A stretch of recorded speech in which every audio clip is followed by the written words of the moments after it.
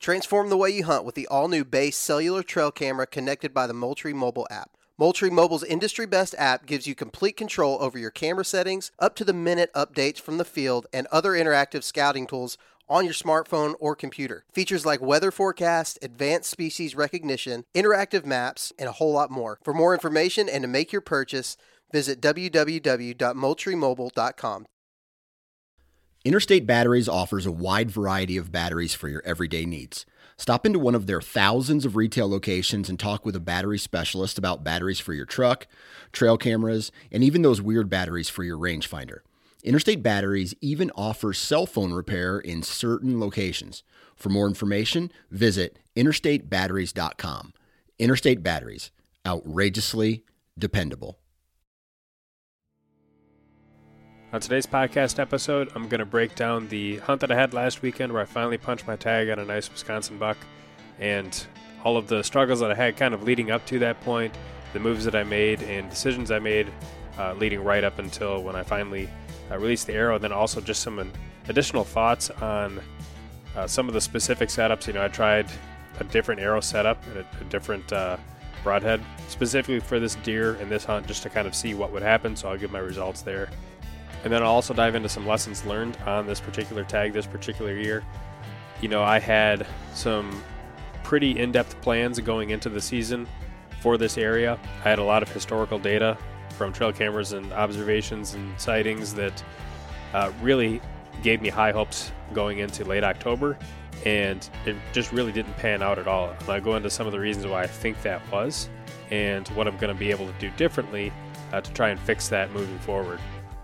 Before we get started, I have a quick message about the Spartan Forge app, which you can get a 20% discount on by using the code DIY.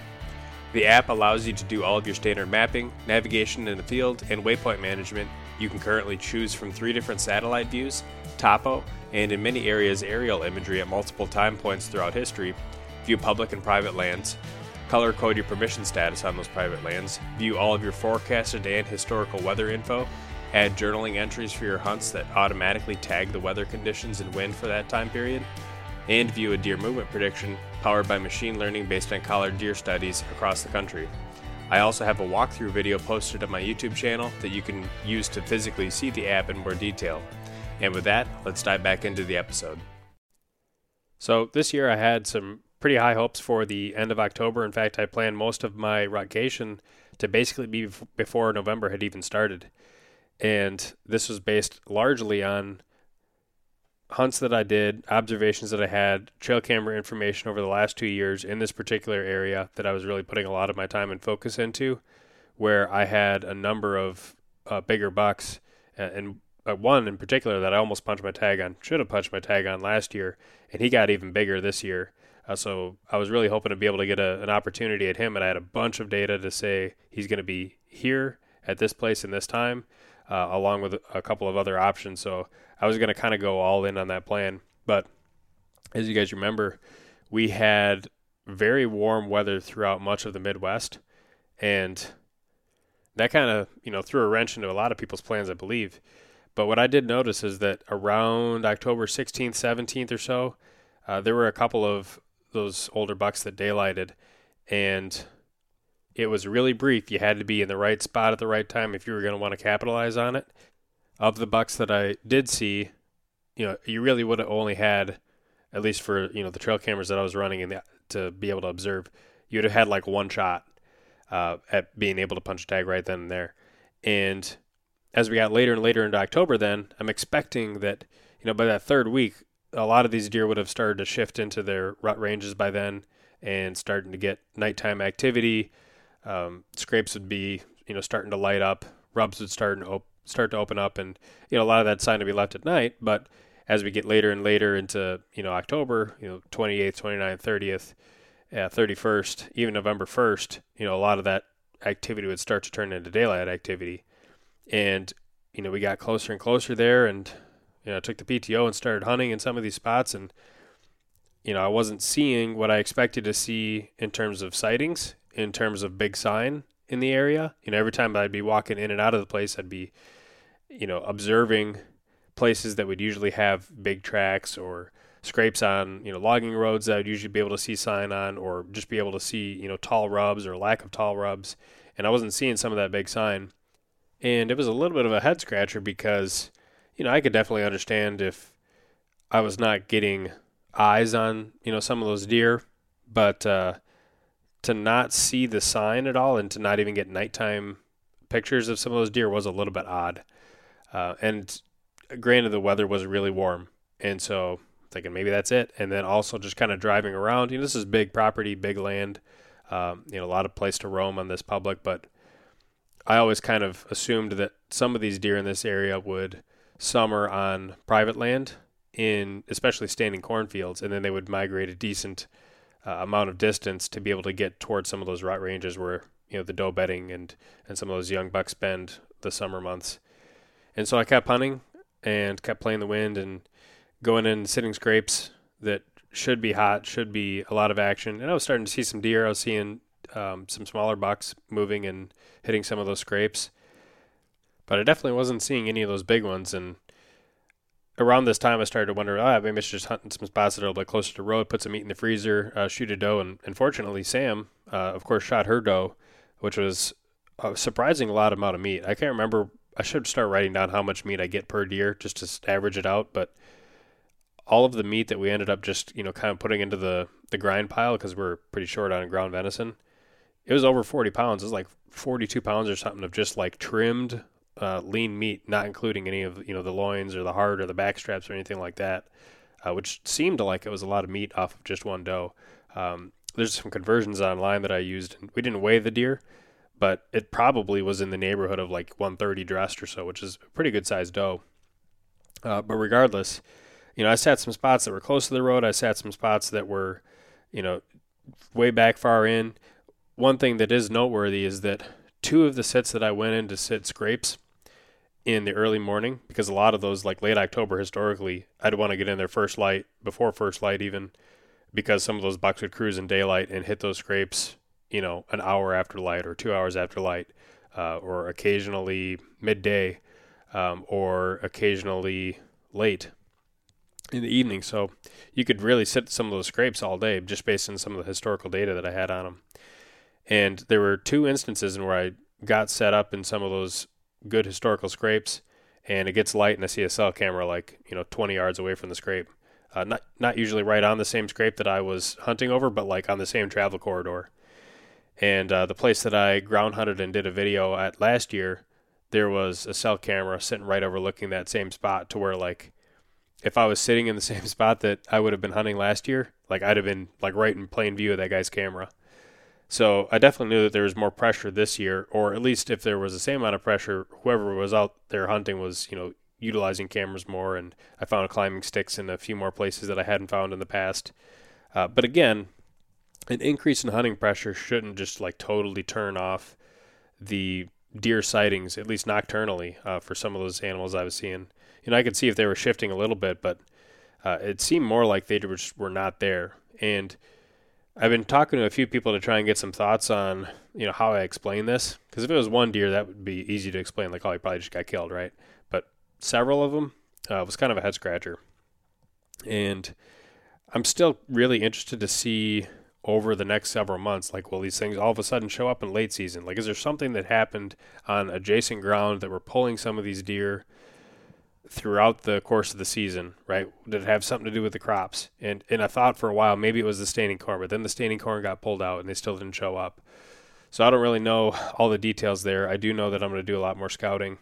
But as we got into the end of October and even into early November, I had filmed several nice deer that generally speaking, if I was like on a totally blind or out of state hunt, I'd be happy to shoot.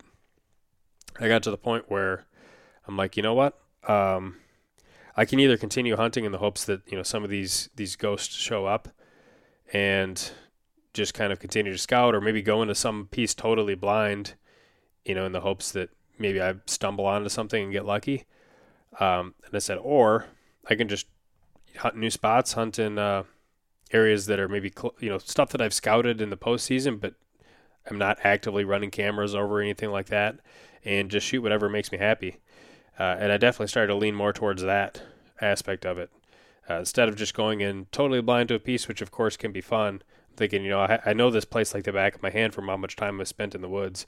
Like, I'm just going to go set up on some of these good pinches, downwind of doe bedding area. I've got trees already, pre-planned in my head. I've got them marked on the app on Spartan Forge, and the weather, of course, even through some of the early part of November wasn't still great, but as we started to get close to that, 8th, 9th, 10th, the weather started to get a lot better. So I started to take more time off and just basically do all-day sits and do some of these sits between bedding areas, do some of these sits downwind of doe bedding areas. And there was one hunt in particular where I think I saw 4 or 5 different bucks. I mean, it was a lot of rut action. And I was seeing deer when I would go into the woods too. I usually wouldn't set up right before first light come this time of year, because some of the places I was hunting were far enough back where if you count the drive and then the access time and then the all-day sit and then the access back out and then the drive back home, I was getting like 3 hours of sleep, which you can do for a couple of days in a row. But if you're doing it a lot more than that, I mean, it's draining, hanging the setup and tearing it down and the camera gear and everything. And generally I found that action-wise, if I was in the tree within like an hour after sunrise, I would usually still see a lot of that same rut action. There didn't seem like there was a ton that would happen within that first hour of light. Not to say it never happened, but it usually seemed like around an hour to 3 hours after sunup was when I had a lot of that good activity. And that was especially true too when we had some of those really warm days where it would heat up a lot in the afternoon, but it'd be cooler in the morning. Those early morning, mid-morning hours seem to be the hottest. And there were days where I saw, I think, 4 or 5 different bucks in total. Some of them might have been repeats. They're hard to tell when they're through that thick cover. And one of the days when I was sitting down in a doe bedding area, I could hear just these vocalizations, right? You could hear bucks out there thrashing in the marsh. There was one doe. It must have been a button buck fawn that was just getting kicked out, because this fawn was just like whining for about a half an hour, just bleeding over and over and over again right through the marsh. And the doe was like, trying to go off her own way. The fawn was trying to like follow behind. I'm sure it was one of those cases where they were starting to split up, and bucks were starting to harass some of those does. I could hear one buck out in this tamarack marsh where I could basically just follow the grunting. He was grunting often enough that I could track his position 150 yards out in this marsh and basically know exactly where he was at relative to all those, tamarack groves and everything out there, which is pretty cool. And I started doing some calling back. I did a snort wheeze to a deer that didn't respond at all. I didn't really get spooked either. And that particular buck that I could track in the marsh, I grunted to him a couple times, and then I don't know if he was reacting or responding to my call or if he would have done this anyway, but he basically made a big loop through that marsh and got more or less downwind of me. And then he got quiet for a bit because he had worked his way to probably 60 yards or so, where I could hear him, kind of working in the marsh and grunting. And it was so thick I couldn't see him, but he got downwind of me and it got quiet for a while. And then, I don't know, maybe half an hour later, kind of quartering behind me, I could hear a buck grunt again. And then he basically worked his way back around to my right side, worked his way through at like 25 yards, went out to the marsh again, came back, and walked basically right underneath my tree. And that was a decent buck too, one that I probably would have shot. But when he came through the first time, I knew that along that trail there were, some twigs and branches that in that gray light, I couldn't quite see them, and I knew that they were there. So it wasn't a perfect shot opportunity. And when he came back in, it was like 3 or 4 minutes after shooting light. It was one of those deals where it's like, you could probably fit an arrow through there if you wanted to, but as after shooting the light, I didn't feel comfortable with it regardless. And so I just got some footage of him. And I basically just kept hunting like that. Finally, we get to last weekend, and I basically planned for, we got consistent wind directions here out of a northerly direction. I'm going to sit downwind of this one particular doe bedding area where there's a really good pinch point with some deadfall, and I'm just going to plan on sitting there, 3-4 days in a row. I go in the first day, and I don't see anything the whole day. But like some people say, every hour that goes by that you don't see a deer is 1 hour closer to when you do see your next deer. I think I've heard Donnie Stewart say that. And I went back in the next morning, and weather-wise, I could tell that this was going to be, it just felt like a better day. I couldn't guarantee anything was going to happen, right? But in comparison to the day before, it was a clear day and just like crisp. Like it was a few degrees cooler. I think it was 26 or 27 degrees. So there's a little bit of frost on the ground. Everything was super crunchy, and even the swamp had a little crusting of ice over it. So it was a little bit louder for me walking in. But I got in early enough, and I usually had been getting in there like an hour or so after sunrise. This time I made sure to get up and be set up and ready to shoot right at shooting light, just because I knew that spot could produce, and I wanted to be there nice and quiet. I get in there, get set up, and within an hour after light, I could see and hear a deer working up his way in the bedding area. I could just see a flash of his rack. He was grunting. He was raking his antlers in the brush, and I thought for sure he was going to work his way right down to me. Yeah, I got the cameras on. I was hitting record. I had my release on the string. I was ready to draw back, and it just kind of got quiet. And then I finally realized, he must have, taken that other trail to go further north. So I tried grunting, nothing. Tried rattling, nothing. And so I just continued to hunt at that point. Maybe another hour or so later, I could hear deer coming in from the marsh direction, coming back into bed around this pinch point. And I could see at first that it's a doe and a fawn. And as they come in closer and they kind of wrap their way around the deadfall, I was doing a lot of the filming. And this doe, she was just on edge. In the tree that I was in, I had a decent amount of cover, lots of branches, not a ton of back cover, but pretty good back cover. And I was behind the tree because I was sitting up in my saddle, and she was just, back and forth looking at that tree. So I don't know if she could see me or just enough of a blob to make her feel like something was awry. She probably walks that trail all the time, but she didn't quite spook. She just kind of was cautious. And that buttonbuck was following her, and then she got to where my scent trail was, and I walked in. And the only way to get into the spot, I basically had to walk with the wind at my back the whole way in, and basically walk right through my shooting lane to get into the spot, which is okay because if they reach that spot, then I can already release an arrow. And when I'm set up in that spot, my wind then is blowing a safe direction. So as long as I get in before the deer do, then it's fine. But this doe, she caught my ground scent, and she didn't spook, she didn't blow, but, you could tell that she was on edge for sure. And she eventually just kind of, slowly worked her way up into that bedding area, and the buttonbuck was kind of hanging out by me. Buttonbuck kept looking back behind him, and then I could see a third deer coming through. And this one, I look up, and it's a little bit bigger body deer, and I can see a rack right away. Okay, he's probably following that doe. Kind of surprised at this point, too, that doe still had a buttonbuck. We're talking November 12th here, only a couple days from the peak breeding bell curve.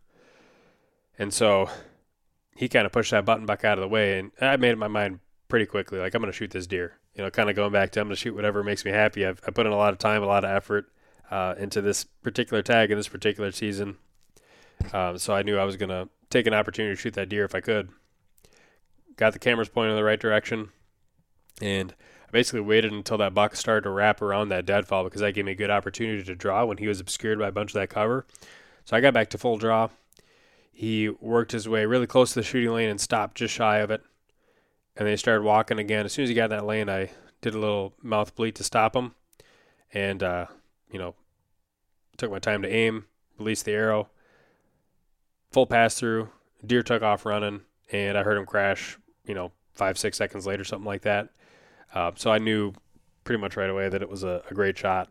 It was a little bit higher than I was aiming. I'm not exactly sure what happened there, but I probably hit 4 or 5 inches higher than what I was really aiming at, but it worked out just fine because I double lunged him and it went in just beneath the spine and center punched the far lung.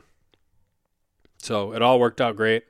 I was able to easily track that deer, and then called my wife, and she decided that she wanted to come out and help drag, which was a chore because in hindsight, I definitely should have quartered and packed this deer out. I mean, that's almost always the easier option. But for whatever reason, I decided let's drag this thing out with a sled. It was kind of swampy and a little bit wet. A game cart was not going to work back there. and it took forever. I think it was 4 or 5 hours, something like that. I lost count, but pretty miserable drag out. Of course, worth it in the end. Now, I mentioned I was going to touch on the difference in setup. What I did here is I was using a little bit lighter, faster arrow setup, and I had used in the past, from a mechanical standpoint, a Sever 1.5, but never for deer. I had used it, I shot a coyote with one and a pig in Georgia, and I'd kind of been on the fence about trying them for deer. I'm usually a fixed bait guy. I usually have had both styles in my quiver for the last several years because I understand the value that a mechanical type head can have. But typically the setups that I have, they're usually close quarters. I can't always guarantee that I'm going to get a perfect broadside or quartering away angle, and I usually don't have to deal with too much wind. So usually fixed blade just makes a lot of sense for what I'm doing. But in this case, I was like, I know I'm going to get a broadside shot. This is a good opportunity to try the setup out. So a little bit lighter setup, big 2-inch mechanical because I tried the 2.0 version of that head. The arrow was a full pass through at 20 yards, and it stuck into the dirt about 2 or 3 inches, but it also looked like the arrow kicked pretty heavily once it impacted the ground, not when it was going through the deer. It went through the deer like a laser beam. But I think that's why it must have hit like a root or something. I think that's why it only went in a couple inches into the dirt on the backside. And the blood trail was pretty good. I mean, the deer took off running as fast as he could and made it 120 yards in that 5-6 second dash or whatever. But between bounds or between bursts, the blood was a little bit spotty. But whenever he hit and the blood would spray, I mean, it was really obvious, and a ton of blood where he ended up piling and crashing up on the ground. The head actually impacted vertically and went between the ribs on the entry side, just nicked one of the ribs on the outgoing side. And so it wasn't, a real hard scenario for any kind of a head to get through in that case. I'm sure if I had been using a fixed blade head, it probably would have had the exact same outcome. I don't know why I shot a little bit high. I was aiming like I usually do around the heart level and hit, just underneath the spine. And the deer didn't really duck at all. I think this is something also too that was very interesting about that setup. In the past, I've hunted in the last 5 years as slow as like 237 feet a second with my new breed, and when I was shooting 250 or 650 grain arrows, and as fast as I'm shooting now, which is 308 feet per second with like a 420 or 425 grain arrow, somewhere right around there.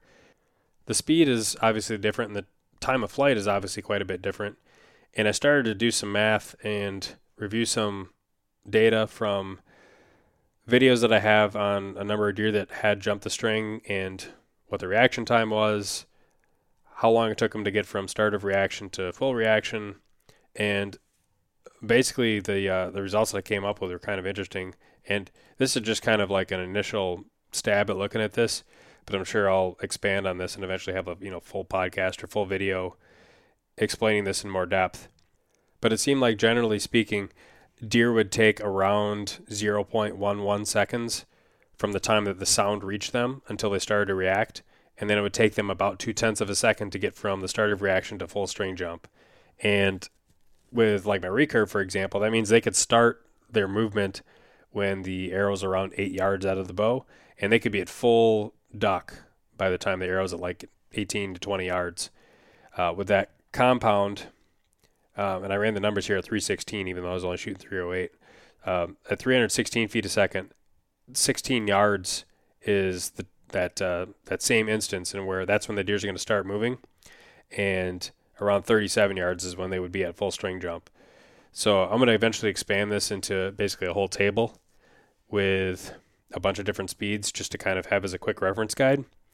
But I verified this and even looked back at some of the footage from the doe that I had hit with my traditional bow and hit above the spine.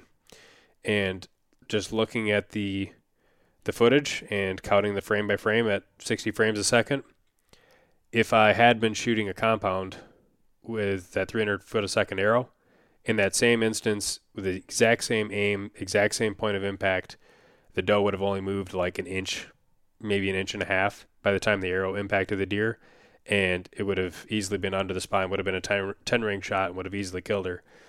So definitely not trying to preach here or say one thing is right or wrong. It's just fresh on my mind, something that was interesting that I was looking at.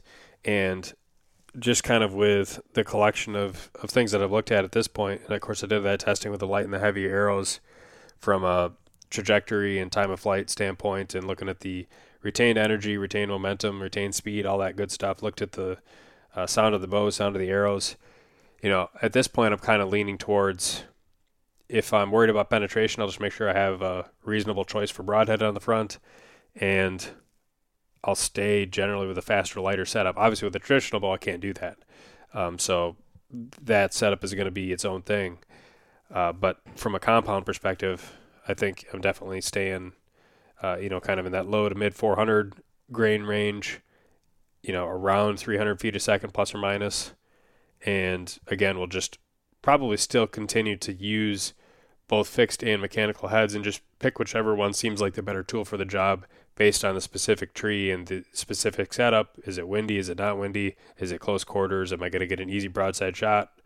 All those types of things. So for what's next, I will be taking a few more days off here toward the end of November and traveling back out to North Dakota, and we'll try my luck there. It's going to be brutally cold. I've been talking to a lot of people about the cold weather stuff just to see what I might be missing. Bo Martonic had just come back from Alberta. He had some really interesting insight because it had gotten down to, I think, as low as negative 26 wind chill. And there's things that you wouldn't think about, like, if you use a thumb release, it might freeze up on the string. So don't use a thumb release unless you're going to, have it in your muff the whole time. Don't hang it on the string. Little stuff like that. So that was really good to get his insight. And I'll see what I'm able to do. I've scouted a lot of the places where I'd be going and know where some of those bedding areas are, know where some of the scrapes are. It'll obviously be kind of on the tail end of the bell curve of the rut when I go up there, which definitely could still be a really good time to get some of that late rut cruising activity. So that should be fun. And hopefully I'll have another good update from that trip. That'll do it for this week's episode. As always, make sure to follow the Sportsman's Empire on Instagram and Facebook, leave a 5-star review on iTunes, and if you're looking for additional content from myself, subscribe to DIY Sportsman on YouTube and hit the bell icon to be notified of new videos. You can also follow DIY_Sportsman on Instagram. And with that, thanks for listening.